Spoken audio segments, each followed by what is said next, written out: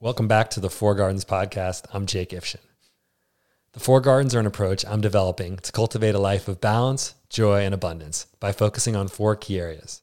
On this show, I talk to people inspiring me in those four areas of health, nature, creativity, and service. To learn more, go to fourgardenspodcast.com and make sure to like and subscribe to hear new episodes and support this project. My friend Mike Kaplan is here with me today. In addition to being a funny, wise, and kind person who I thoroughly enjoy talking to, Mike is a comedian who's appeared on The Tonight Show, Conan, Letterman, James Corden, so many other places you can find him. And he has a 1-hour special on Amazon, Small Dork and Handsome, and a couple of podcasts, one that I was lucky to go on this week called Broccoli and Ice Cream. So check that episode out. I will share it below. His first album, Vegan Mind Meld, was one of iTunes' top 10 comedy albums of the year, and his newest album, AKA, debuted at number 1. I'm super happy to have him on today. We're going to talk about creativity, comedy, some of his own healing journey and podcast. So we're going to I don't know where this conversation is exactly going to take us, but I'm really excited for it. So let's jump on in.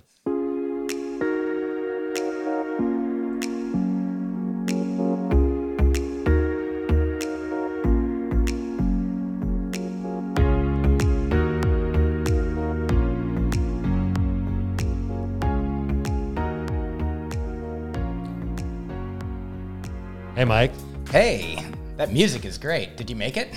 I did not make that music. Oh, I sourced that music from the internet. But did you make it play so that I could hear it? I did hit a button. Yeah, it was sweet. You know, when I do my own podcast, I recorded my theme songs, but the people when I had you on my podcast, as you may remember, you didn't hear the theme song play when we recorded. I edited it in later, but I really like when it happens this way, when I'm wow, this is professional. This is really happening. Like I don't have a button like that. Well, here at the Four Gardens podcast, you know, the production value is very high over here in my apartment. Agreed. I like just doing it all in one go. That's my practice here with these, is just I do the intro and I do the outro all live, and that's just, for me, it's like all one flow. That's inspiring. Maybe I'll start doing that. Well, I'm actually looking forward to hearing. I was grateful to be on your podcast, Broccoli and Ice Cream, just maybe 4 days ago, and I love that format of broccoli through the work and ice cream the joy is the way I understood it and experienced it. And let's just jump in and talk about podcasting. So we're on this of I've been enjoying listening to that show too, and I'd love to hear a little bit about with your podcast project, how that got started for you and what keeps you going. Sure, thank you. I'll answer the last part first. I don't know what keeps me going, but I think it's because I'm doing it. And sometimes when you start doing something, you're like, well, this is what I do now. But it is also nice to every once in a while remember that I don't have to. Like it seems like there's people depending on me. Like there are people who like pay money to my Patreon to get, all that I'm putting out, as opposed to just the one free episode that I put out each week. And so I'm like, but if I didn't put one out, then what would those people would be sad, or I would just, not charge them money that month or ever again. But the way I started, I think it was 2012. I moved to New York in 2008, and that was the first time that I think I'd heard of a podcast. I went on the podcast Keith and the Girl, which is like one of the first podcasts that still exists. They've been doing it for like thousands of episodes. They do it every day. Keith and Chemda. Chemda was at one of my stand-up shows, one of the first shows I did in New York. And she was like, do you want to come on our podcast? And I was like, I'd love to. What is that? And I learned what podcasts were, essentially. And then I learned, then I think, Earwolf popped up, and and Nerdist, and these big podcasting empires. And I was like, oh man, it would be really great to have a podcast on one of these big networks. Like this, it's sort of the way that I was in a place where if you're not a stand-up comedian, sometimes you might be like, oh, what have you done as a stand-up comedian? Like, I feel like there's a lot of comedians who haven't been on, let's say, like Saturday Night Live or any like TV at all, and they might have like relatives that are like, have you thought about trying to get on the Tonight Show? And yeah, that'd be great. It was like, oh, I'm Jay Leno, so you should come on. Whatever the case might be. Sorry, Jay, I forgot that was your show. Back whenever this was happening, that would make that true. But I feel like my idea of wanting my podcast to be like, I didn't even have a podcast yet, but I was like, I want it to be like the Tonight Show of podcasts. And it's like, I reached out to some people to find out if I could get to do, I was like, hey, what would be involved in getting a podcast on one of these networks? And the folks I knew there were like, well, maybe just like start having a podcast first. And I was like, oh, that sounds like a lot of work. I want somebody else to do the work. And then somebody who I never heard of, reached out at some point. I think maybe this had happened before. Somebody was like, hey, do you want me to produce a podcast for you? And I was like, I don't really know you, so I guess I don't know. And then I was like, I'm going to explore and find maybe somebody that I know, like, and who likes me and who I like will help me make a podcast. And then, but that didn't happen. So then I went back to this guy, and I was like, hey man, yeah, what would be involved? And he had all the equipment, and I just went over to his place and started like inviting friends over. And the reason that I decided that I did want to do a podcast eventually was I went on, I think it was my friend Andy Beckerman's podcast, and I think it was called Beginnings. And I think he was just, he and maybe a co-host were asking comedians and other people like how they began whatever it is that they were talking about. And at the time, I think that might have been the first time that I met Andy. Or maybe we'd been on shows together, but I didn't feel like I knew him well. But I was like, I'm happy to say yes to an opportunity, like happy to do this. And so I went over to his place, or wherever the podcast was recording. And I remember like I went in not feeling like ideal. Like I was just like, I didn't, my day wasn't the best. But then I came out and I was just like full of like, I was, the adrenaline of just having had like a really, nice, beautiful communion of a conversation, like with I was like, oh, we're comedians. We're in this together. Now we're friends. And I was like, I didn't even know these people. And now I'm feeling so good just having hung out with them. And so then I was like, I don't want to just be at the mercy of like people inviting me onto their podcasts to have that experience. I'm like, I will be the inviter. I am the man who pods, Yes. And so I went back to this dude, Dave, who I think is no longer in the podcast business. But at the time, he was like, yeah, I want to have a podcast network. And so I called my first podcast Hang Out With Me. And I think there's still like hundreds of episodes that are online now. From 2012 to 2018, like eventually when Dave got out of the podcast biz, I was like, what am I going to do now? I don't know how to do anything. And I went to Keith and the Girl, who previously just had their own podcast, but they were turning their podcast world into a network. And I was like, can I be on your network? And they were like, sure. And then they started being my producers.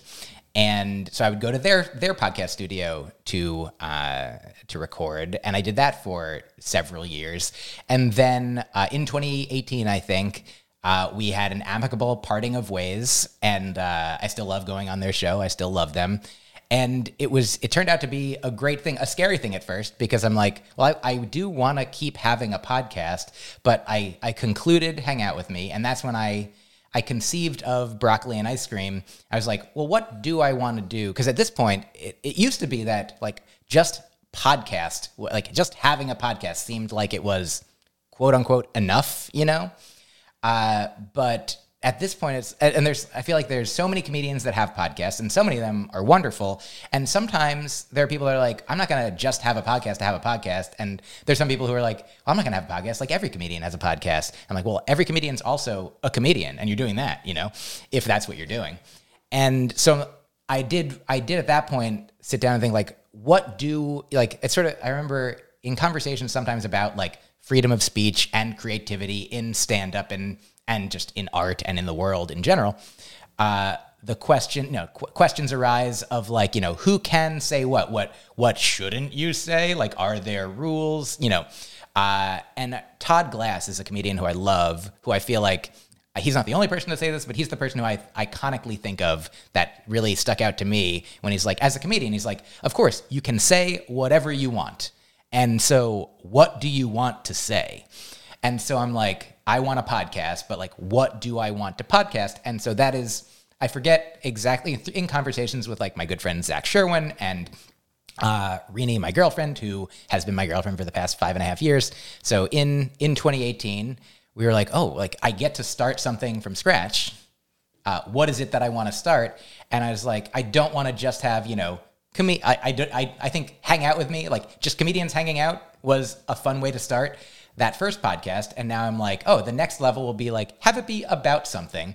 And so that is when I conceived of, as you said in the intro, I talk to people about the work of their lives, whether it's, their profession, their job, their career, or, the work that they're doing on themselves in therapy or in self-help arenas or whatever work means to them. I talk about that, and then I talk about the joys that they experience, like that are in some ways sometimes like separate from work. It might be like a false dichotomy because also for a lot of the people that I talk to, comedians, artists of different kinds, like people who are passionate about what they do, it's very frequent that the work that they do also brings them joy, peace, and calm, and makes them feel the ways that you'd want to when you're working or not working. A lot of broccoli flavored ice cream, Exactly. and ice cream flavored broccoli, all that. Exactly. And a commonality that arises frequently when I start the conversation where I'm like, when you're not working, what are the things that make you feel the way that you want to feel? There's, it's not all the time, but there's enough people that are like, I have no idea. I work and I love my work, and I really got to work on figuring out what to do when I'm not working because I work so much. And I'm a person that probably, if me from like 2008 was on my show, I would have a similar thing. Like at that point in my life, I remember I had a relationship where I felt like, have you heard this analogy? I forget who presented it and the exact nature of it, but it's something like you got a container and you got like really big rocks and then like pebbles and then sand. And they're like, you got to put the big rocks in first. If you want to get them all in there, you put the big rocks in, and those are like the things that are most important to you in your life. Like do those, because you're not getting those in, then you're not gonna get a boulder in if it's all full of sand. So you got to do like boulder, then smaller rocks, pebbles, and then sand will fill in the cracks. But I felt like I was treating at that time like my romantic relationship like sand. I was like, look, I got the boulder of my career, and that just bowled her over, and she was like, goodbye, because I would like cancel dates for shows that came up, like, because I was really just I don't know if I would say too focused, but I was like, it was out of balance, like, and so I know that on your podcast, which we are on. We are balance focused here. But you don't want to focus on balance too much at the expense of non-balance. Well, I will say this is an interesting place to zoom out for a second. Please. Because I do think this choice of work versus play is really interesting. And I am making a conscious choice with the Four Gardens not to make work one of the Four Gardens. Great. And making sure that we can maybe 10, 2, 3, 4 of these gardens through the work we're doing. That if your work is you're a comedian, you're obviously doing creative work. You can be of service to others. There's ways, but I want to fit work and family and other things within a bigger structure has been sort of what I'm exploring around it. And I think it's a really useful way to open people up. That's what I found too, is to be able to first share, here's the big boulders of my life, and then fill it in with pebbles and pleasure. And like I shared, I like to play board games and card games, like to get to know people's other little bits about them that really share who they are as like a 3-dimensional being and not just as a worker. I think I love that about the format you created. Not just a worker being. Yeah. Yeah. But also a pleasure bee. Yeah, totally. And so, I mean, to ultimately, button off the quote unquote end of the answer to the question that you asked, I mean, the reason that I do the Broccoli and Ice Cream podcast is that I love sitting down and having conversations with people, which was like, even the thing that I loved before I was specifically formatting it this way. But I love learning about what people care about. And it is sort of like not necessarily a spectrum, not necessarily a false dichotomy, but I'm like, what are the things that you actively choose to have in your life? What do you love doing, whether it's categorized as work or play? And so it's just, I love having friends on, like old friends or new friends, old friends. It's so nice to be like, to learn something about a friend that, sometimes it's just reminiscing and, expressing gratitude for all the times that we have had. And then for newer people, of course, I'm like learning brand new things. Sometimes for old people, I'm learning brand new things. And I'm doing my best, like on my podcast, to like encourage the guests to talk as much as they want to, because like I know my things. Like, I mean, every once in a while I say something that I've never said before, and I'm like, oh, I should write that down or say that on stage or what have you. But like I've been with Rini, my girlfriend, focusing more on listening, especially off stage. And like we both read this book called You're Not Listening, which talks about all the ways in which most people, certainly I'll speak for myself about how I've been speaking for myself quite a bit. And even if we perceive of ourselves as good listeners, there's always ways that we can be listening more. And one of the major themes of the book is like, you learn more when you're not talking. You learn more when someone else is talking, because they are a different person. They've had different experiences. And even if you want to think about it selfishly, be like, well, you can, like if you're a comedian, if you're an artist, if you're somebody who, is taking things in from the world and alchemizing them into, new forms, like filtering it through, the conduit of your experience, like the more that comes in, then the more different can come out, the more growth there can be, the more evolution, the more data points you have, like the more complex a new picture you can draw. I love the things you mentioned. I share those same motivations, the podcast of the building my listening, connecting to others, doing this research of other humans in the world, where every time I learn something new, I do one of these episodes. So I can resonate. You've done many more of them than me, how this is a learning tool for yourself and personal development. And I feel like we share a way of learning, which I think from talking to you in the past, that processing out loud, that being able to not just listen to somebody else's podcast with the person, but to have this opportunity to ask my own questions. And then maybe when something comes up that speaks that I need to do a little work on, I can talk to it on the podcast. But also putting myself in that secondary role of, I'm not going to be the one talking for most of the time here. It's about somebody else, but it's also about my relationship to that person too, is what I'm finding. I think your podcast is, I can feel the relationship you've had with your guests when I listen. Like, it's not just, I want to know who is this person in relation to Mike, because I'm listening to Mike's show. And so I'm kind of aware of like this being a relational meditation in a way too, of people wanting to, as they become regular listeners, see the web of people you've created in your life and how you're learning. I track that as I listen to your show. So I think that's another just way I'm experiencing it. Thank you. That's very nice. And I really like the phrase relational meditation. I like when those are both two words. This is like a theme. Like I studied linguistics because I love language, because I love thinking about, words and the things that they represent, actually what they're used for, like, which is a tool for communication, for communion, for connection with other people, like to share ideas and thoughts. And I have a friend of mine named Drea, who I had on my podcast, Drea Clark, and I actually haven't ever met her in real life. We just met over the pandemic. I went on her podcast. She has a movie podcast. I believe it's called Who Shot Ya?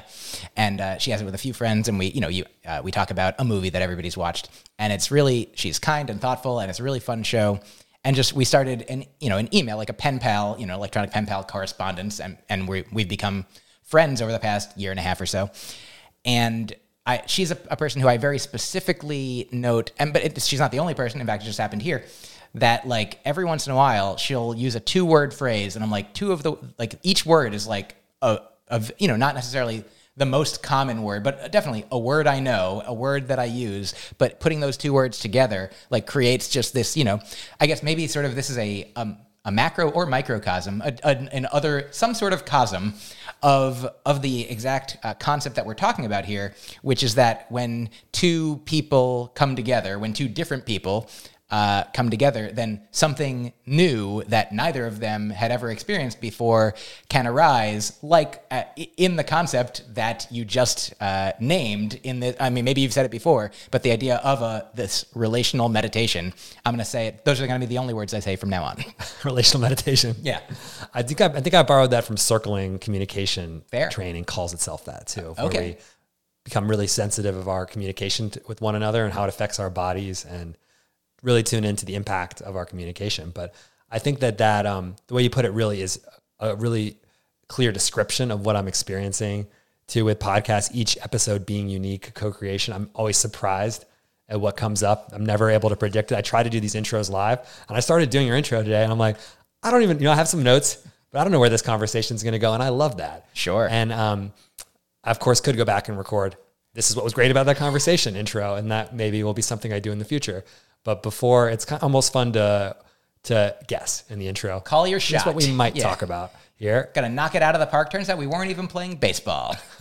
My last episode, I thought we were going to talk about poetry and storytelling. Ended up mostly being about conflict resolution. So that was a good one with Lauren Hershey that I recorded recently. And you're like, I want to talk about poetry. She's like, We did get there let's later. Let's resolve this. Yeah. But often it'll be, instead of me pushing one direction that I want, something will come up where I'm like, wow, that actually feels way interesting. Let's go there. Sure. You know, this is an experience I have sometimes when I go on other podcasts of other friends. I'm sorry, this isn't the only podcast that I've been on. But like, I went on, my friend Ray DeVito is a comedian. I went on his podcast, I think last Thursday. And usually I would say I have some idea of like whether there is a theme to the podcast. Like if the podcast has a name, and you're like, oh, the Four Gardens podcast, I've talked to you before and on my show about what those are. So I have a sense of like, at least, the hubs that we might be circling around or at some point might come to or take off from. But like Ray's podcast we started chatting. And there was another comedian, Veronica Mosey, and we all just had a great conversation that if you ask me, like, is there a theme to that podcast? I'm like, I don't know. Like, it was fun and it was thoughtful and it was about comedy and our lives. And so it's nice.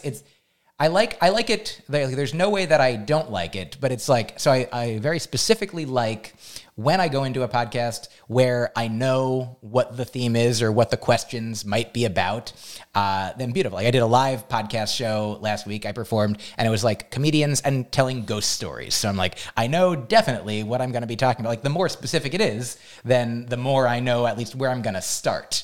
And the more general it is, like the more possibility there is. I think those are the two.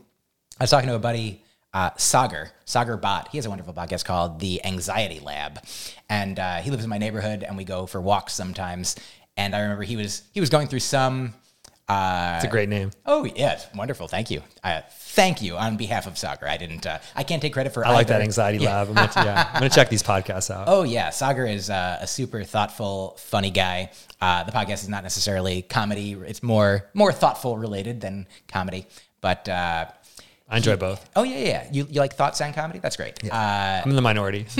Yeah. You're its target market, I bet. So we were having a conversation wherein he was sharing like he's like, I don't know what's going to happen in the future with respect to these various aspects of his life. Not to get too into his business, but let's say vaguely, like some of the boulders of his life. He's like, where am I going to live? Like, how am I going to be spending my time? Like, who am I going to be spending it with? And he expressed the idea of like wanting, in some way, there's part of him that wants to like keep a lot of options open because sometimes, when you close doors on certain options, it feels like a loss. It feels like, oh no, what if that was the door that would have led to, ultimate happiness forever? So he's like, let's hold, I also related to, like, I remember in college, like, I was majoring in philosophy and psychology. I thought about getting a math major. I eventually got a math minor. I got a linguistics minor. I thought about getting an education degree or applying to teach for America, maybe becoming a psychologist or a social worker or a music teacher or a musician or, following my, non-just conventional set path dreams. And so you're mostly about making money? That's exactly.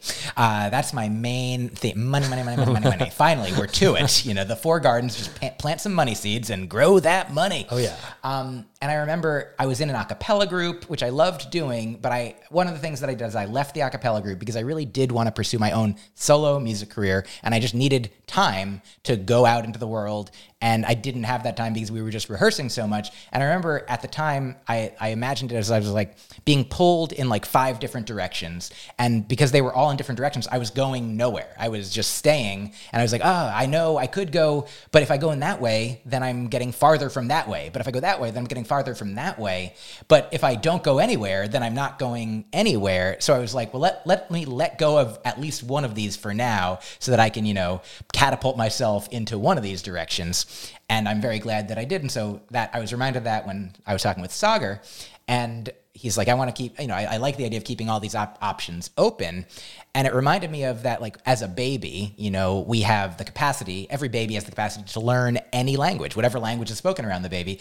A baby is capable of making any sound that a human can make. And eventually, whatever languages you do learn, that'll like highlight those pathways in your head, and it'll eventually close the door on the other pathways. And that's good, because while you're a baby, you can't speak anything.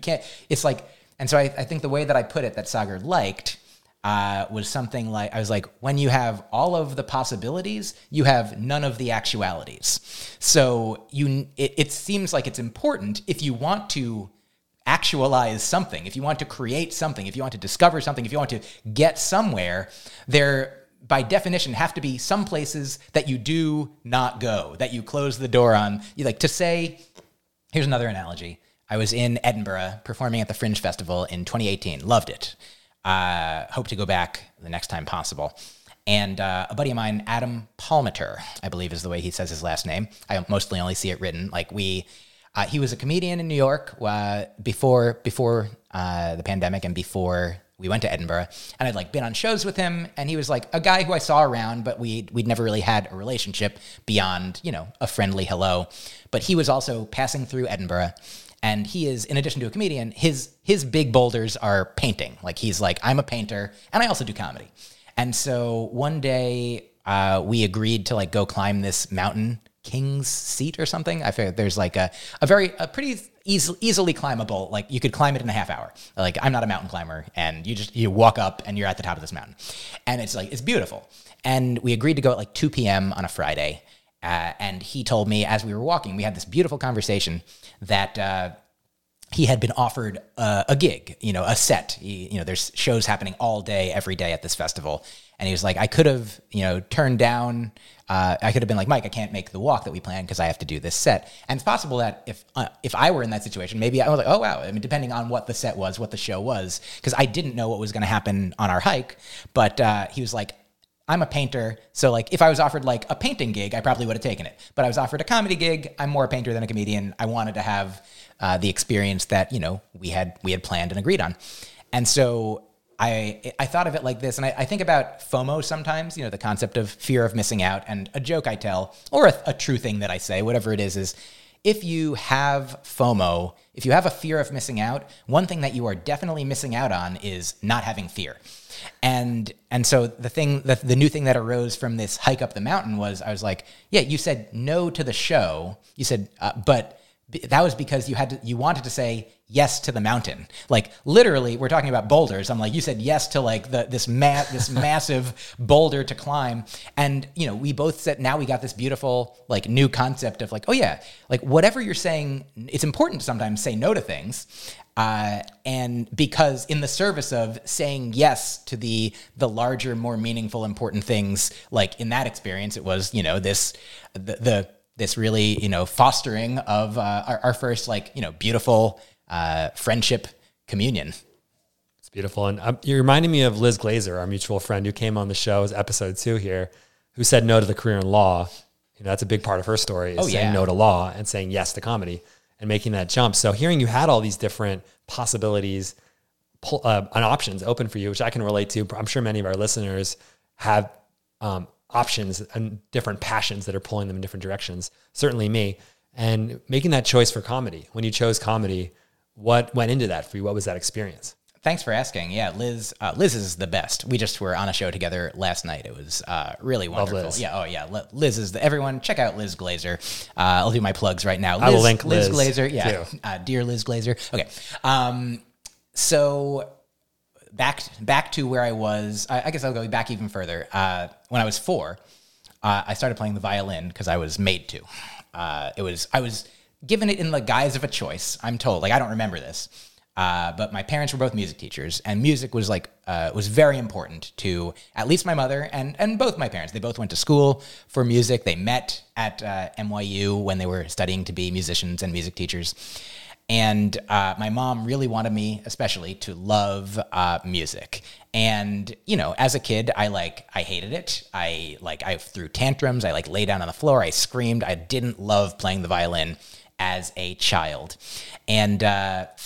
And I went, but it was basically I feel like my understanding is that some children are made to go to Sunday school or Hebrew school or, the mosque or whatever the equivalent is in any faith tradition. They're like, this is who we are. This is what we do this one day a week or however often. And for my family, I grew up, culturally, secularly Jewish. And I did also go to synagogue once a week for several years.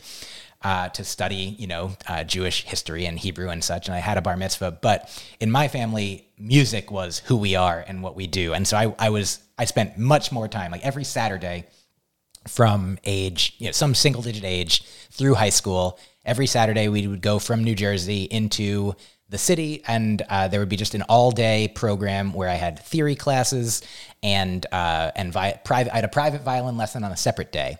And then I would had a quartet rehearsal on a separate day. Eventually, Hebrew school was sort of like that too. I originally went just on Sunday mornings, and then it was learning Hebrew on Monday afternoon. And then they also had bar mitzvah practice for that year, on Wednesdays. 3 days a week. And so music, it used to be it ended up being quartet Wednesday night, private lesson Monday night, all day Saturday.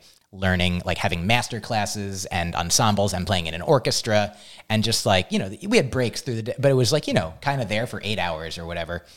And I did it because I was made to. I remember one time, everyone else in the group that I was in was dressed up and I wasn't, because they were taking a photo as promo for some trip they were going on, that I wasn't going on. They were going to Europe or something, and I wasn't a part of that. But I was the only kid that was supposed to go out and perform with everyone else dressed fancy. And I was like, I don't wanna. And my mom was like, well, you have to, you're part of the group. And I was like, but everyone else. And I remember her being like, well, I mean, I was a pretty good kid. There wasn't really a lot of punishment in my house, I just generally followed the rules and did my homework and did what I was supposed to. But I felt, I felt self-conscious at this point, and I expressed it. And my mom was like, well, then you can't watch TV for a week if you don't go out there. And I was like, well, I love TV, so I'm going to do it. And so that was that's how much of a pushover. I was like, yeah, no, don't take away my TV. So I did.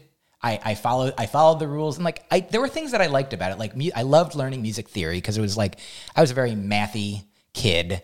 And it was fun, fun to learn these things. It was puzzles, and when you had to, I don't know have you studied music theory? I have. So, if you're doing counterpoint or, creating harmonies like Bach did, and there are these certain rules that you learn, and then you're given either a melody or a bass line, and they're put in the rest of the chords, and it was super fun.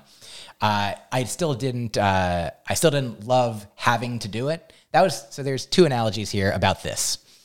One is a joke that I haven't really told yet, but I was just transcribing it the other day from my notebook into my computer. And when I was 15, I started teaching myself guitar, and I loved it. And that's ultimately what led me to comedy. We'll get there shortly. But I started playing guitar all the time, practicing it for hours, way more than I ever practiced the violin I was supposed to. I was supposed to play, half hour, an hour a day for violin. I sometimes did, I sometimes didn't, and said I did. I was pretty good at the violin, and I was like, man, imagine if I had played as much as my mom wanted me to, or my teacher wanted me to, So it's fun. But the guitar, I was like, oh, I didn't even think of it as practicing. I just loved playing it, and then it became an additional puzzle. Pure ice cream. Yeah, exactly. Figuring it out, looking at my mom had all these music books. She was a piano teacher as well, and had and she loved playing. She had these Broadway books and all these just pop music books from all the different decades. And all of them, all the way back, the 1420s and the 12, Gregorian chant, learn some Gregorian chant on the guitar, and pretty simple. Yeah. But I started just, figuring it out, and I just loved it so much. It was pure play. And so the new fun joke idea that I have is like, in the Karate Kid, where Daniel San is learning, he's like, teach me karate. And the guy's like, paint the fence, wax the floor. And Daniel's like, what? And then like, months later, whatever it is, he's like, teach me karate. And then Mr. Miyagi goes to punch him and is like, paint the fence or block, and it becomes like a block, or wax the floor and it becomes a block, or, and it's like, well, you were teaching me this whole time. And so I feel like my mom was like Mr. Miyagi in that I was like, I don't want to learn how to play the violin. I want to learn how to play the guitar, and like all that work, all the things that I thought I didn't enjoy, now like gave rise to learning how to play the guitar so easily. Like the guitar is, I don't want to speak for everybody, but if you know how to play the violin, the guitar was pretty simple for me to figure out. Cause there's frets, like you don't have to put your finger in the exact right place. And so I just loved playing the guitar. And there's there's two other things. I know I said there were two. Everyone's going to split. There's the Israeli folk writer Isaac Bashevis Singer? I do, yeah. So I grew up like listening to and reading some of his stories. Particularly, there was this one about the town. There was a bunch, but this town called Chelm. It was like a town in Poland where the people were dumb. Like I like that. Classic. I grew up. With the idea that like I learned, but until I was like, oh, that's kind of dumb itself. That we're like Polish people, the idea that Polish people are dumb in Polish jokes. But I was like, I like that it was just one town in Poland where people were dumb. They weren't like, it's not all of Poland. It's just this one place, this fictional town, Chelm. And so there was a story about a kid from Chelm who went out into the world, and he was at a restaurant, and he was like, I'm really hungry. And they brought him the food that he asked for. And he's like, I'm still hungry. And they brought him more food, and he kept ordering, and he kept ordering, and he kept ordering, and he kept ordering. And eventually, he like maybe had almost everything on the menu, and he's like, I'm still hungry. what's going on? I need to be full. And he finally eats a cookie after everything else, after so much food. And he's like, oh, finally, I'm full. Man, if I'd only known that it was the cookie that would make me full, I would have ordered that first. and obviously, the point of the story is that's ridiculous. This guy. Look how dumb this guy is. That's the story. This guy's dumb. But I was that guy because when I started teaching myself guitar, and I was like, I love guitar. Oh my God, it's so amazing. Man, if only I had started playing the guitar when I was 4. Imagine how much better I'd be at it. But I didn't realize when I was a teenager, like I would have hated it, like the necessary work, to build up the calluses on the fingers and the calluses on the mind, So I'm grateful I'm retroactively grateful. I remember sharing this with my mom. The final piece of this is from the book, The Prophet by Khalil Gibran. The deeper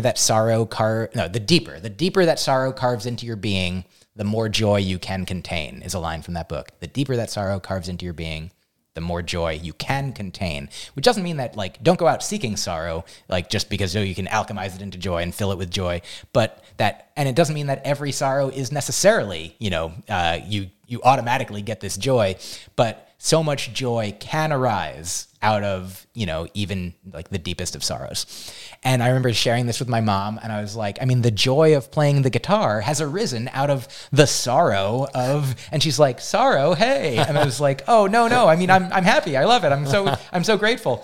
And so when I was a teenager, 15, 16, 17, I was at this summer camp, which was like a magical instrumental place in my growth called Bucks Rock in Connecticut. And it's like the first place that I felt welcome as like, when I was a kid, I had some nice friends, but they were sort of like automatically your friends. Ooh, here's another fun analogy that I never thought of until now. I was thinking about this, this might be a generalization, but if you're in the arts or whatever, or maybe in anything, but I know for sure, like as a comedian, you know that you must be successful when people start telling you that you're bad. Like, But here's the thing is like when you start out, you're bad, but people aren't just telling you you're bad. People aren't messaging you and like, you know, like I got it. Somebody tweeted at me the other day. It's so funny to me now. Somebody tweeted and I just muted it. I didn't respond, but I love it. I'm now telling everybody. I don't remember the person's name, but they were like, I love every comedian in the world except for Mike Kaplan. I was like, what a gift. How did I impact this person? It's so fun. Like, you know, and I'm like, have you met? You haven't met every comedian in the world. There's so many comedians that I think you would not like as much as, but the idea, like, I mean, what about me when I started? I would be right on board. Like, absolutely. You shouldn't have liked me when I started. Most comedians, when they start, you know, we're not as good as we're going to be. And it's just so funny. But nobody's like just berating you for it. You know, maybe you're berating yourself, but eventually you hopefully get good. And then you get good enough that if you get good enough that your work goes far and wide, that like at first it's just like you have your fans, hopefully, you know, and if you get fans and that it's very grateful that there are people who care about what you do and buy your albums and follow you on social media and like tell their friends. And eventually like you might have a tweet that goes so viral that people are like, who is this person? Like, I don't like this, you know, because comedy is subjective and it's not for everybody. And especially if people are like, I love this person. You're like, well, that's a weird thing. Why do you love them? I don't love them. We like different flavors of things, but people don't think about that. So the analogy is, so once people start telling you that you're bad after you've become good, that is like a mark of success. That's a moment. And similar to that, my summer camp was the first time that people around me were like nice to me, outside of the situation where it felt like that was just what was. And I understand I'm very lucky that I had a family where that seemed like it was just the default. That's what it was supposed to be. My family cared for me and made me feel, you know, like sheltered and safe and warm and fed and loved. And, you know, none of us is perfect, but like I'm very grateful for the upbringing that I have. And I had like, you know, a small group of friends that I went to school with for those initial years, but then I moved and then I felt like I was alone at this new school at, you know, age 13 through most of high school. I just didn't really fit in, didn't have a lot of friends, but my summer camp was where I did. And like, where I was like, oh, people are like kind and compassionate and welcoming. And it was like this camp where it seemed like all the artsy weirdos, all the outcasts and misfits were like coming together. And my friend Ari, who's actually the first person whose guitar I played, he was also the person who like welcomed me into this group of friends. So I'm like, my personal life and my professional life, I think if Ari weren't there, like I have no idea where I would be. I imagine I wouldn't be here right now. Oh yeah, thank you, Ari. Here we are. And sometimes I call him Guitari, and not to his face. I mean, I think I would, but he was just so. He welcomed me into this group of friends, and so I was there, and that's where I like started playing the guitar, or because of that place, I started playing the guitar and sharing it with people there at like, you know, talent nights and then coffee house nights, and then when I went to college, playing the guitar. And the guitar became my dream, my creative, like, you know how when I was in high school, they're like, you know, when you apply to colleges, if you apply to colleges, like you want to apply to ones that you're pretty sure you can get into. And then some that are, you know, safeties, be like, yeah, definitely. If nothing gets me in, like I'll go to this place. But then you want to have some reaches, some dreams, some, you know, places that you're like, maybe I'm not going to in here. And I felt like playing the guitar for a living, like being a singer-songwriter for a living, that was my reach dream. That was like, I was like, I don't know if I'll get to do it. I know that everyone doesn't get to do it, but I know for sure I won't get to do it if I don't try. And so I wanted to, and I tried, and I went to college and I played around campus. And when I turned 21, my senior year, I like started like calling all bars, you know, and like finding performance venues in the area. And it was like pre-Google. So I was just like, you know, looking up some things. I searched like club on Yahoo or something, like Boston club, and found dance clubs and music venues and one comedy club, the Comedy Studio. And I called the Comedy Studio, and Rick Jenkins, the owner then, who is still the owner now, he answered the phone because he was pretty much the only employee at that point of the place, he being the owner. And I was like, can I come perform some of my songs at your comedy club? Some of my songs are funny. And he said, sure, you can have 5 or 7 minutes. And that was like a short amount of time compared to like music open mics might give you like 3 songs sometimes, like 15 minutes. But I was like, I'll see what I can do. And I went there. It was probably, I say that I started doing comedy in 2002 because that's when I actively determined that I was doing comedy. But I did perform for the first time at a comedy club in, I think, late 1999, which is right after I turned 21. And I went on stage after Jonathan Katz of, Dr. Katz, professional therapist. And like he ended his piece with like a musical number. And I went on and I'm like, this is my first time. And I'm going on after the most famous person doing basically the same thing that I'm about to do better, And people laughed at that because it was like endearing my actual, anxiety about it. And I played my two silly short songs and I talked a little in between. And then, I would go back and play songs there whenever Rick would let me, which probably like a couple times a year because I wasn't an aspiring comedian at that point. I was like a tourist, a hobbyist, and he wasn't going to fill his lineups with people who like weren't seriously pursuing comedy. Or even, that he was like, you're not a comedian, he wasn't telling me that, but like, I mean, I wasn't a comedian. I wasn't an aspiring comedian, but I loved little by little, like each time I went there, I would tell a few jokes or like riff a little bit. I didn't call it riffing in the middle. I called it in between. I would call it talking until they stopped laughing and then playing the second song. And there was a place called Club Passim in Harvard Square in Cambridge, nearby that I would go every Tuesday night. They had an open mic, and I started doing. I would bring my guitar, but we had a 5-minute. You had a 5-minute set there, and I would talk. I eventually started writing jokes, and I would tell them there for like a couple minutes, and then I'd play a 3-minute song, and I did that week after week, and I like eventually recorded my first album there, which is not available generally speaking, but I still have the files. It's called Open Mic Night. And it was recorded at their open mic over the course of like 12 weeks. And it's like 12 tracks of like jokes that I had only not even really begun doing comedy yet and telling. And then 12 songs that I performed also at that open mic over that time. And so that was sort of like the transitional period where my dream, like I was trying to head towards being a singer-songwriter, and then organically discovered that I was becoming a joke writer, which is a thing that people don't call themselves, but it seems like, why not? And perhaps it's because these days, at least, it is assumed that if you are telling jokes, that you are the writer of the jokes. But if you're singing a song, you're not necessarily the writer of the song as much as you are when you're the teller of the jokes. But I think it's still fun.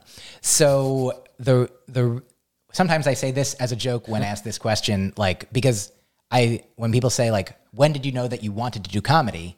It was a little bit after I had begun doing comedy.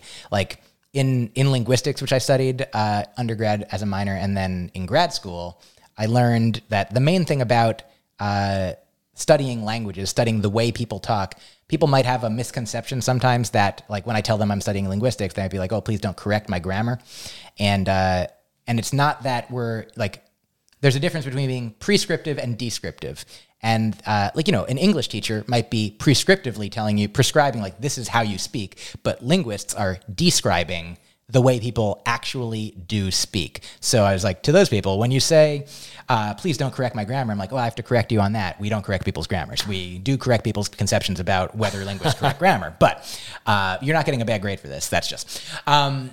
So I found myself like being descriptive. I mean, it's often the way that we determine what is going to happen or what we hope will happen or what we, is based on hopefully like what did happen. Like, when people are like, what do I do with my life? Like what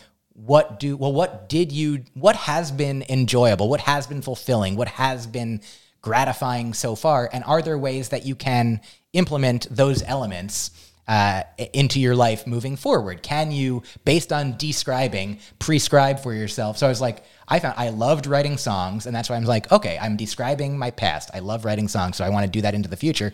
But then as I was doing that, I found like, oh, I'm also loving getting laughs for the things that I'm saying that are not songs. So I'm like, can I water that seed and grow that?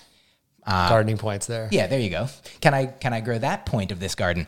And so that is why I started doing comedy, because I previously didn't know that it even was a thing that could be done. Like I only knew that there were famous comedians. I didn't know that there were intermediate level. I didn't know there were beginning comedians. I thought that people just came into the world full. I truly believe that I knew that like Seinfeld and like Paul Reiser and like Brett Butler, like all the comedians with sitcoms. I was like, I truly believe that they got a TV show and then they're like, well, now I'll also do comedy, like now, which is what some people do. But for the most part, it goes the other way, that you do comedy long enough, maybe you get to do a TV show based on your comedy. Certainly that's what happened for those folks. But yeah, so for me, I was like, oh, now that I know that there are comedians, I can be I can be one, and I want to be one.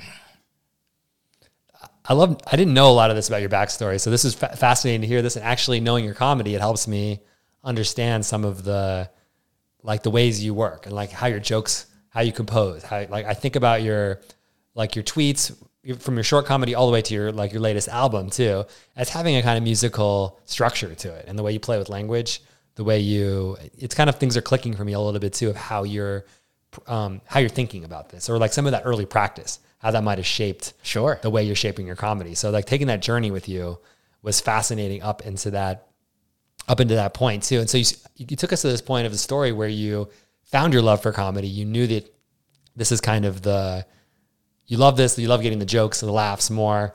And then was there a shift from there into being professional with it, of taking that next jump? Sure. Yeah. Thanks for asking. So now let's say it's 2002.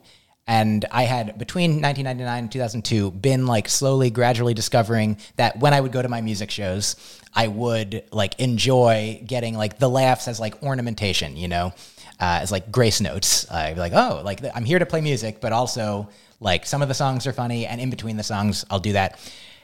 2002 is when I really started actively seeking out other comedy venues to perform in, as opposed to I'd been only at the Comedy Studio and then a bunch of like music venues. And I found there was a place called the Emerald Isle that had a weekly open mic, and Dick Doherty's Beantown Comedy Vault that had a Sunday night bringer show that if you brought two people, you could get on stage every week. And then meeting other comedians, meeting other people who are starting out, you find out where else there are shows, where else there are open mics. Like if you're in a city that hopefully has a comedy club or multiple comedy clubs, then there's probably also shows at bars and restaurants and bowling alleys and in hotel lobbies or conference rooms. And, like life and comedy finds a way variously. Like tons of Asian restaurants in the Boston area had, like, I feel like in San Francisco, there's like a laundromat that had comedy shows. So I found out where they were, and I learned that, in order to get good at comedy, you have to just put in the time, put in like quantity to eventually, sift out the quality. And so I did then start from 2002 on, like I was in grad school. I was living at BU, Boston University, as a resident assistant while I was getting my master's degree. And so it was helpful that I wasn't taking a lot of classes at a time. And so I had enough free time to go out most nights.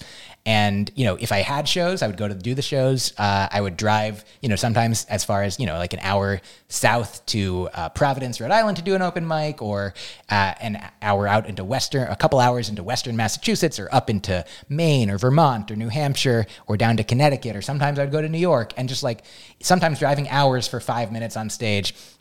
Ideally just, doing it around Boston whenever I could, but, just getting that 10,000 hours in, Malcolm Gladwell style, and little by little, eventually you hopefully get a good 5 minutes, then you get a good 10 minutes, then you get a good 15 minutes, then you have an audience that hates you, and you're like, I guess I only have a good 2 minutes, and then you keep going, you keep building.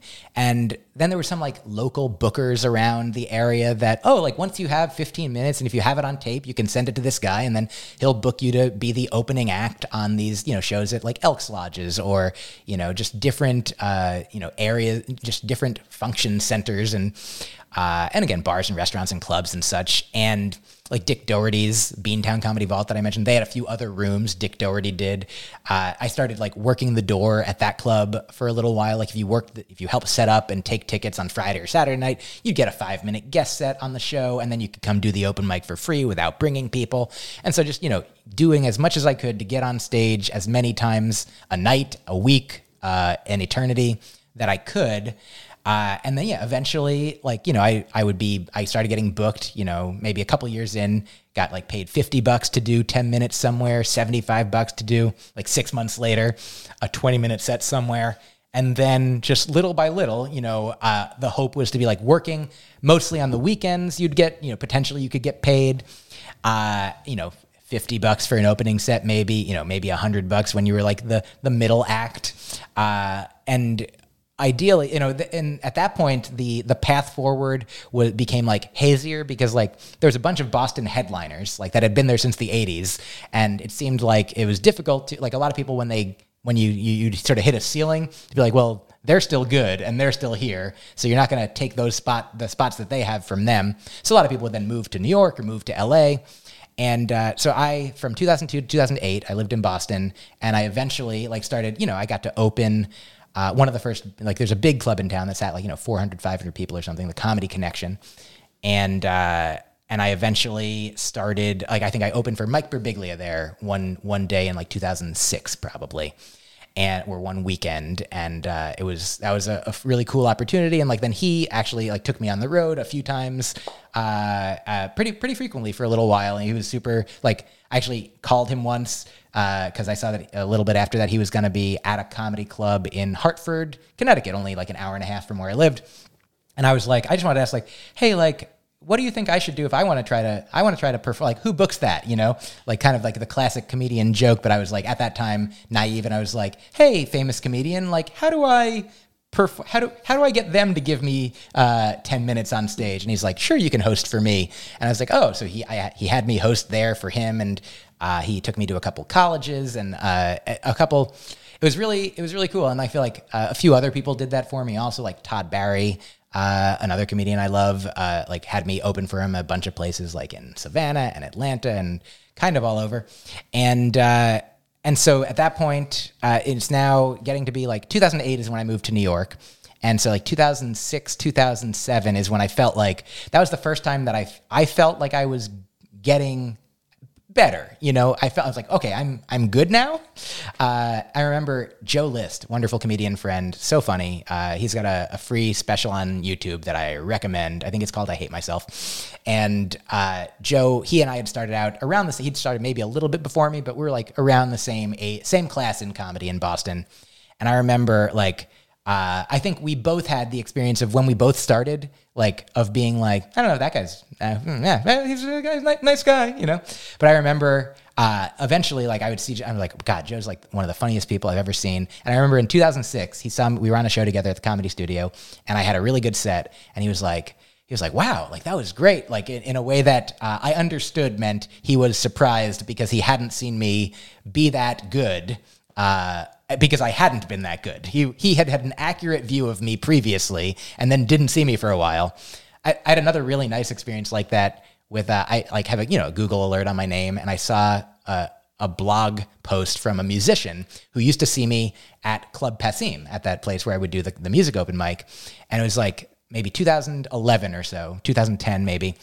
And this guy, the blog post was about, he's like, hey, I just saw this guy, Mike Kaplan, on TV. I think in 2010 is when my half-hour Comedy Central special came out.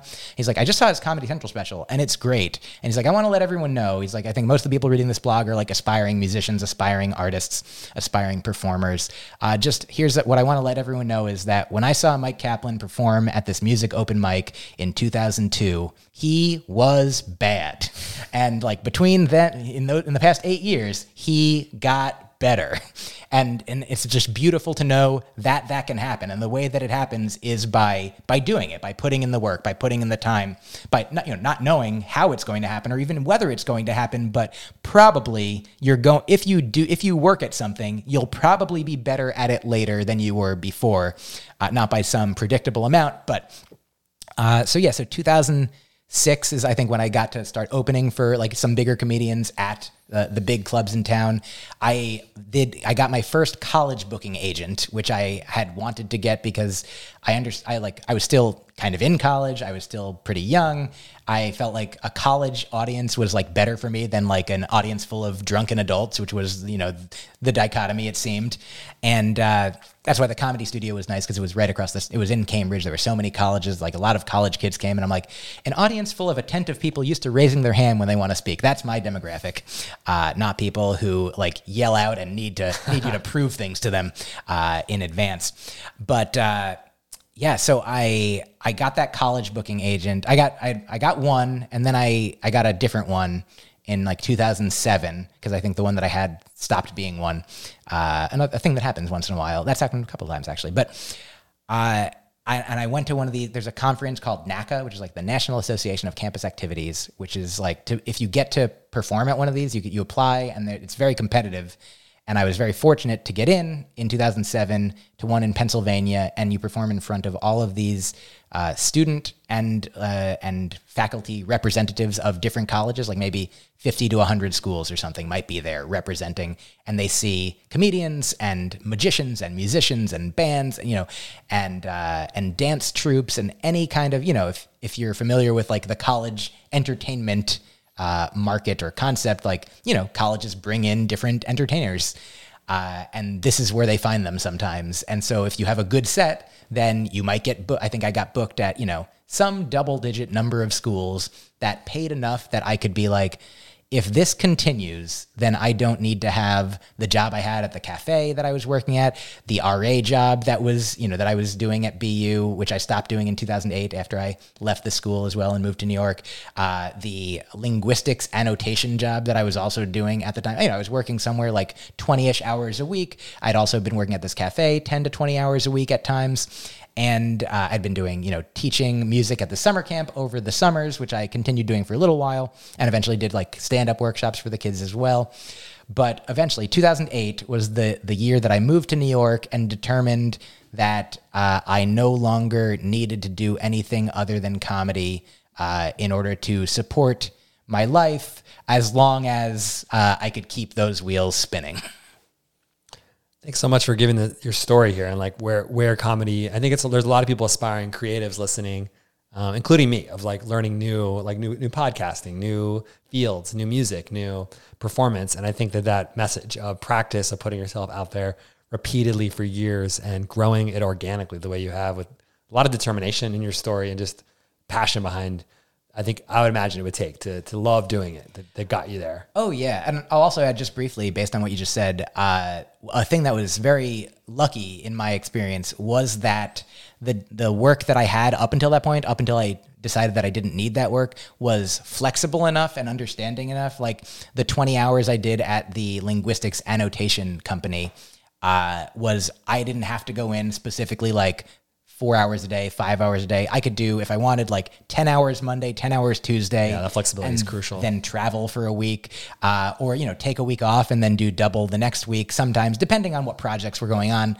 at the time. But like I could go in the middle of the night if I wanted to. Like, so it was, and my bosses, the people that I worked for were kind of understanding, and like, and so that's really, if you can have that, it's nice. And I just wanted to also plug my friend Sarah Benincasa is a wonderful writer, comedian, storyteller, artist, and she's written a number of books. One of them is called Real Artists Have Day Jobs, and I follow her on Medium now. She writes some beautiful things. I'll check that out. And yeah, Real Artists Have Day Jobs. It's a book of essays, and one of them is it's specifically about this topic that, like, I have a friend who we were also starting out around the same time. And the goal that we had was to have comedy be what we do for work, have comedy be sustaining enough that we don't have to do things that we don't want to do.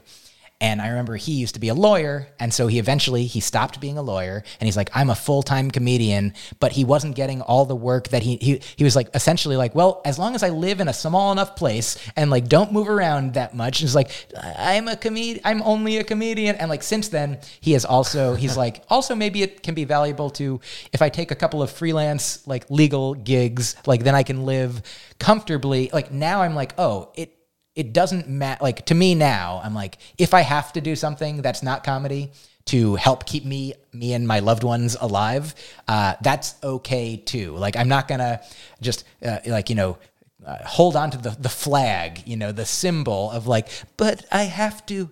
It was the dream. I mean, and it was the dream, and it is the dream, and to be able to continue to live as comfortably as possible, and then also be able to, contribute to the world, contribute to society, to help others, as much as I can. Like I'm not as precious as to be like, this has to be the way that it is. I'm going to ideally strive to address what is happening and hopefully continue to create and keep making, albums and comedy and music and writing and whatever projects I want to that hopefully get received into the world in a way that everything keeps flowing and spinning. I think that's right. I think seeing it being a linear scale of amateur to professional is, I think, unfair to the reality of most art that's made. And so much great art is made by amateurs or people doing working jobs and outside of even if they could be an artist, but in a field that's not paying them, they make something else. And so I think just to link work and creativity so directly is definitely not what I'm about. So I think it's important. I think that's the reality most people who are creatives are living with. It's a small minority that can just do this one creative art and fully support themselves and create massive abundance. Like that is not the majority experience. And that's okay. That's like that's the world. And I think too that, I think it's good to recognize that and work strategically within that to create the outcomes you want. So that's really good too. And, I know we're running a little low on time here. I'm feeling inspired maybe to do a part 2 with you. Oh, sure. Eventually, because there's a lot more I want to talk about with you. But just want to see with closing, if you're open to sharing too. I was going to ask you if the traditional intention of comedy is, and my understanding is to make people laugh, to be entertained. That's your mistake. So maybe I'm wrong. I'm ready to learn. Please go on. But I'd love to hear your intentions with your comedy too. I mean, going deeper, a few levels deeper than that of as a comedian, why you're doing it for yourself and for others, like what you're bringing to that. Sure. Thank you. And I can only speak for myself truly. But so when I started out, I remember my first album that I made was Vegan Mind Meld, and it came out in 2010. And then the most recent one that I had is called AKA, and it came out in 2020. And I feel like throughout the years, I've always been, like, the goal has always been to be funny, to create jokes and make them as funny as possible. In the beginning, I felt like I didn't know exactly what would be funny or what could be funny. And not to say that I do automatically know that now, but I was so open to whatever it could be, any idea. I wrote it down, I recorded it. I was like, let me just get these all, and then I'll look through them and I'll ideally try them all and see which ones these are the ones I like them all. Let's see which ones audiences like. And so my first several albums would be like sort of, a greatest hits, a hodgepodge of like whatever worked best of what I wanted, what I thought was funny. So some of the jokes would be about my life, and my relationships. Some of the jokes would be about like just absurdism or silly wordplay. Some of the jokes would be about pop culture things like movies I liked or movies I didn't like. Some jokes would be about like social justice issues that I cared about, political things, societal things. But I wasn't like focusing on any particular area. I was just like, let me throw this all at the wall and see which ones stick. And it was nice. I've talked on most of my albums at least a little bit about veganism, which is something that is a part of my life that's important to me. And then it's almost all of them have some things about like whatever's going on with me in my relationships, but none of it was as actively directed or focused as it would become. So I think of the 5 albums that are publicly available, Vegan Mind Meld, Meat Robot, Small, Dork, and Handsome, No Kidding, and AKA, they got progressively followed this path that I'd say, Vegan Mind Meld was just the best jokes from 2002 to 2010. Meat Robot was the best jokes from, that I didn't do on Vegan Mind Meld, plus the ones from up until 2012. And so forth. Small, Dork, and Handsome was the first one that had like sort of a structure to it that like it ends with a time travel joke. And so I started by saying like, in conclusion, a joke about time travel, which was fun. And then throughout the course of it, there's sort of like, if not thematic things, like structural elements that sort of depend on each other. The jokes had to go in a certain order or it wouldn't have made sense. Whereas like the first 2 albums, they mostly could have gone in it could have been like, you can listen to the tracks probably out of order. Maybe you won't understand a callback at one point or another, but for the most part, you could just listen to these 2 to 5 minute snippets. Yeah, and that's not true with the latest album, I would say. That's what I was thinking of with your musical mathematical mind. Is I got the impression of everything relating back, so many callbacks, so much intricacy and wordplay, and those that related like to a wider, like bigger experience you were creating. Yes. So Small, Dark, and Handsome was the middle of those 5. Then No Kidding is the first album that I really felt like was built around a theme, and the theme was not wanting children, which is why I called it No Kidding. And it was because I had this relationship that I was telling you about earlier, where my partner wanted children, a certain number in a certain amount of time, and I determined that I didn't want that. And, that it was like a really big experience in my life, in our life. And so as happens as a comedian, as a human who thinks about things and then creates jokes and art out of it, I was like, I found myself writing a lot of material about that topic. And I was like, I've never really done that. Like Mike Birbiglia, who I mentioned earlier, his first album is just called Two Drink Mike. And it is just a bunch of wonderful jokes that don't connect necessarily in any way. And then after that, he started doing like one-man shows, like really funny hour-plus pieces, Sleepwalk with Me, and I think was the first one, and then just a number, My Girlfriend's Boyfriend, the new one about his child I saw on Broadway. And a lot of them are on Netflix. And I remember people asking me like, oh, do you want to do what he does? And that's sort of what like Edinburgh comedians do, or like British or Australian comedians. They're like, they do a new show each year that has a theme, and that's not what most stand-ups in America are doing. Like some are. I saw you open for Gary Goldman, sort of did that with Depression. It was a really beautiful 100%. Yeah, The Great Depression. I think it's on HBO still, and you can get the album. It's beautiful. It's wonderful. Yeah, it's a masterpiece, a work of art. And yes, and it's all about his depression, his Great Depression. So there are more people, I think. I mean, there's so many people doing so many different things, and there's so many wonderful comedians that are simply telling an hour of wonderful jokes, and that's perfect and beautiful, and I love doing that, and I love seeing that, like whatever people want to do, whatever people are called to do. And then I also love when people are making the choice to be like, well, I want to people used to ask me like, do you want to do what Mike Birbiglia does? And I was like, I don't think I can. I'm not motivated to. I'm like, I just like writing these tiny jokes, these like tiny snowflakes of jokes that I pack together and eventually, build up into, some kind of ice sculpture perhaps, or a boulder that I roll down the hill and it gains more and more snow and then eventually is an avalanche. And then I carve an ice sculpture out of it. And, but then I found myself, I was like, oh, why don't I so many of the things that I've done in my life started from like, why don't I try? Like, if it could go the best, like, then why not try what would be the first step of it? Like becoming a singer-songwriter or becoming vegetarian or vegan. I was like, why don't I imagine that I'm not going to fail? Why don't I imagine that, like, because definitely if I don't try, then I'm not going to accomplish it, very likely. Though I have, again, stumbled into a few things accidentally, organically. But then I did put effort into the things. I'm like, oh, yeah, this is working. Let me keep working. Let me keep pushing this forward and roll with this current. And so with No Kidding, I was like, yeah, let me see if I can create a whole show that builds off of this one central idea of not wanting children. And I mean, and the album does have like jokes about different topics, but it all did grow out of that. And then AKA, which when I was touring with it, I called it All Killing Aside.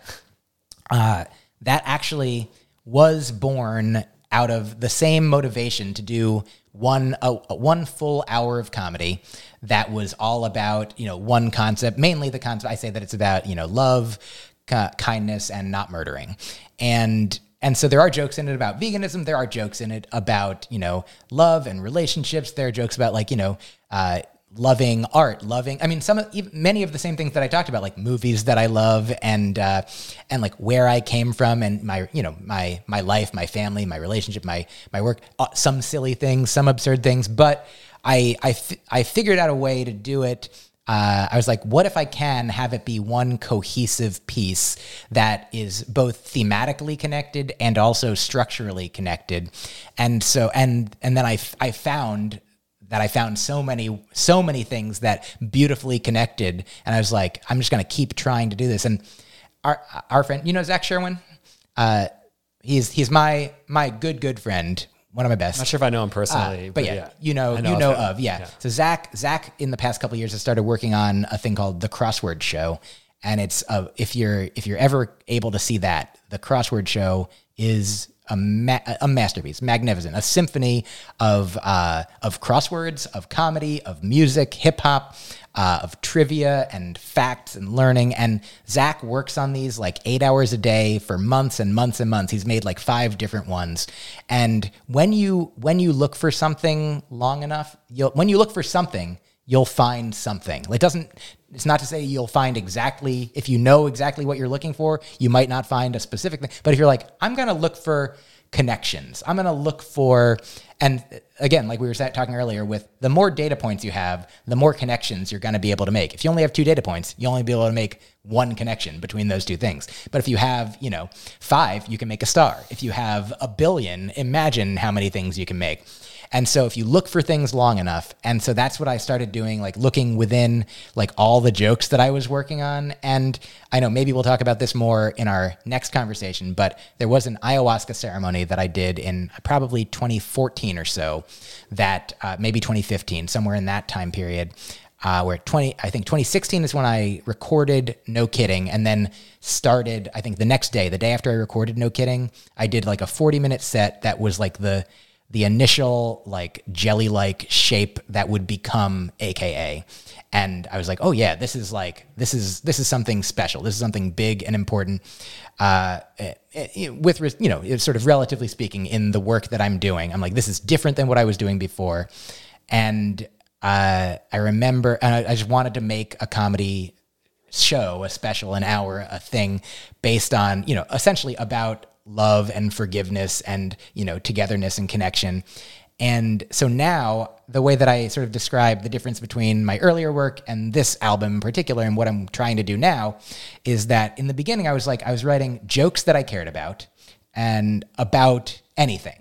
And now I'm telling jokes that I care about things that I care about. Like it used to be that I would, accidentally stumble upon like, oh, I wrote a funny joke about gay marriage. I wrote a fun joke about racism, about sexism, and I'm like, I'm glad to be telling these jokes about these things that I think are important to talk about. But I don't know if I can, like, at the time, I was like, oh, there's comedians like Hari Kondabolu or W. Kamau Bell or Maria Bamford, like, who are making their living out of like mining these rich, important sources. And I was like, I don't know how they do that. I don't know. And now I'm not saying I know how they do what they do exactly. Like everyone's doing their own unique, beautiful thing.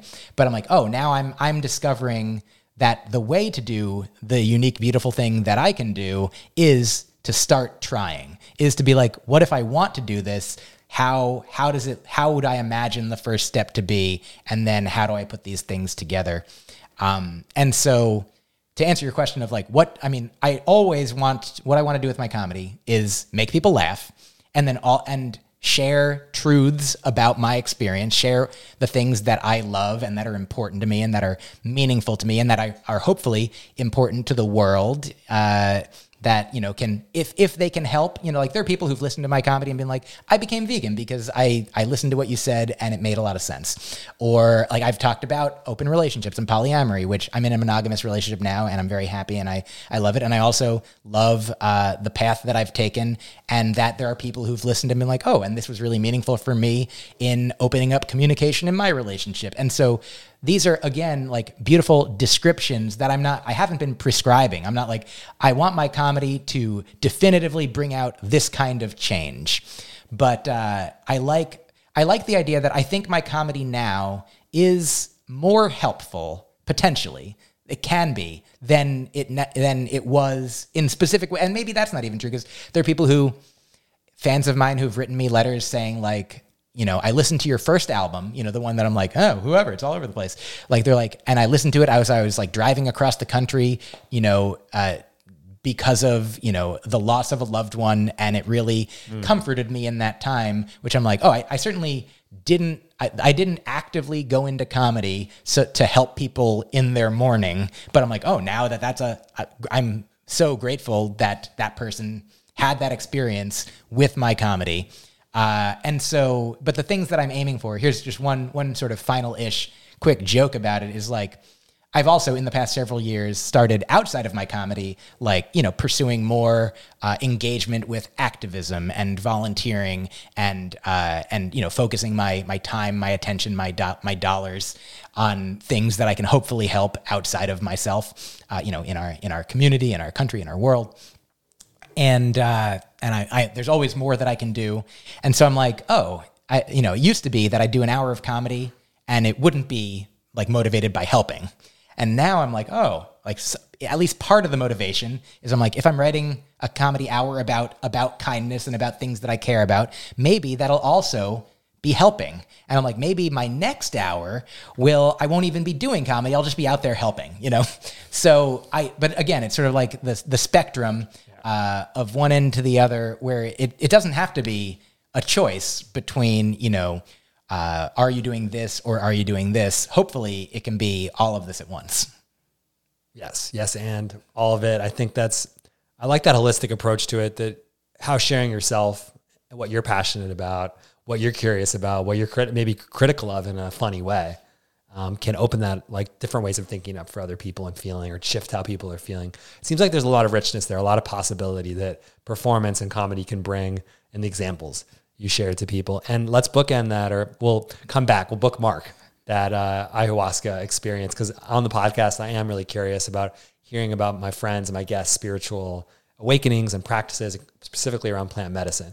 So I'd love to come back and talk to you on that shifting moment in part 2 totally of our next conversation. But it's been really a pleasure talking to you today. Like, I just loved, you've been a friend for the last few years, and just getting to know your background more creatively and your history was really enjoyable for me, and getting into your head more. So thanks for opening up that way. Thank you for inviting me. I felt very welcome, and you're a wonderful host, and I'm happy to continue to get to know you, my friend.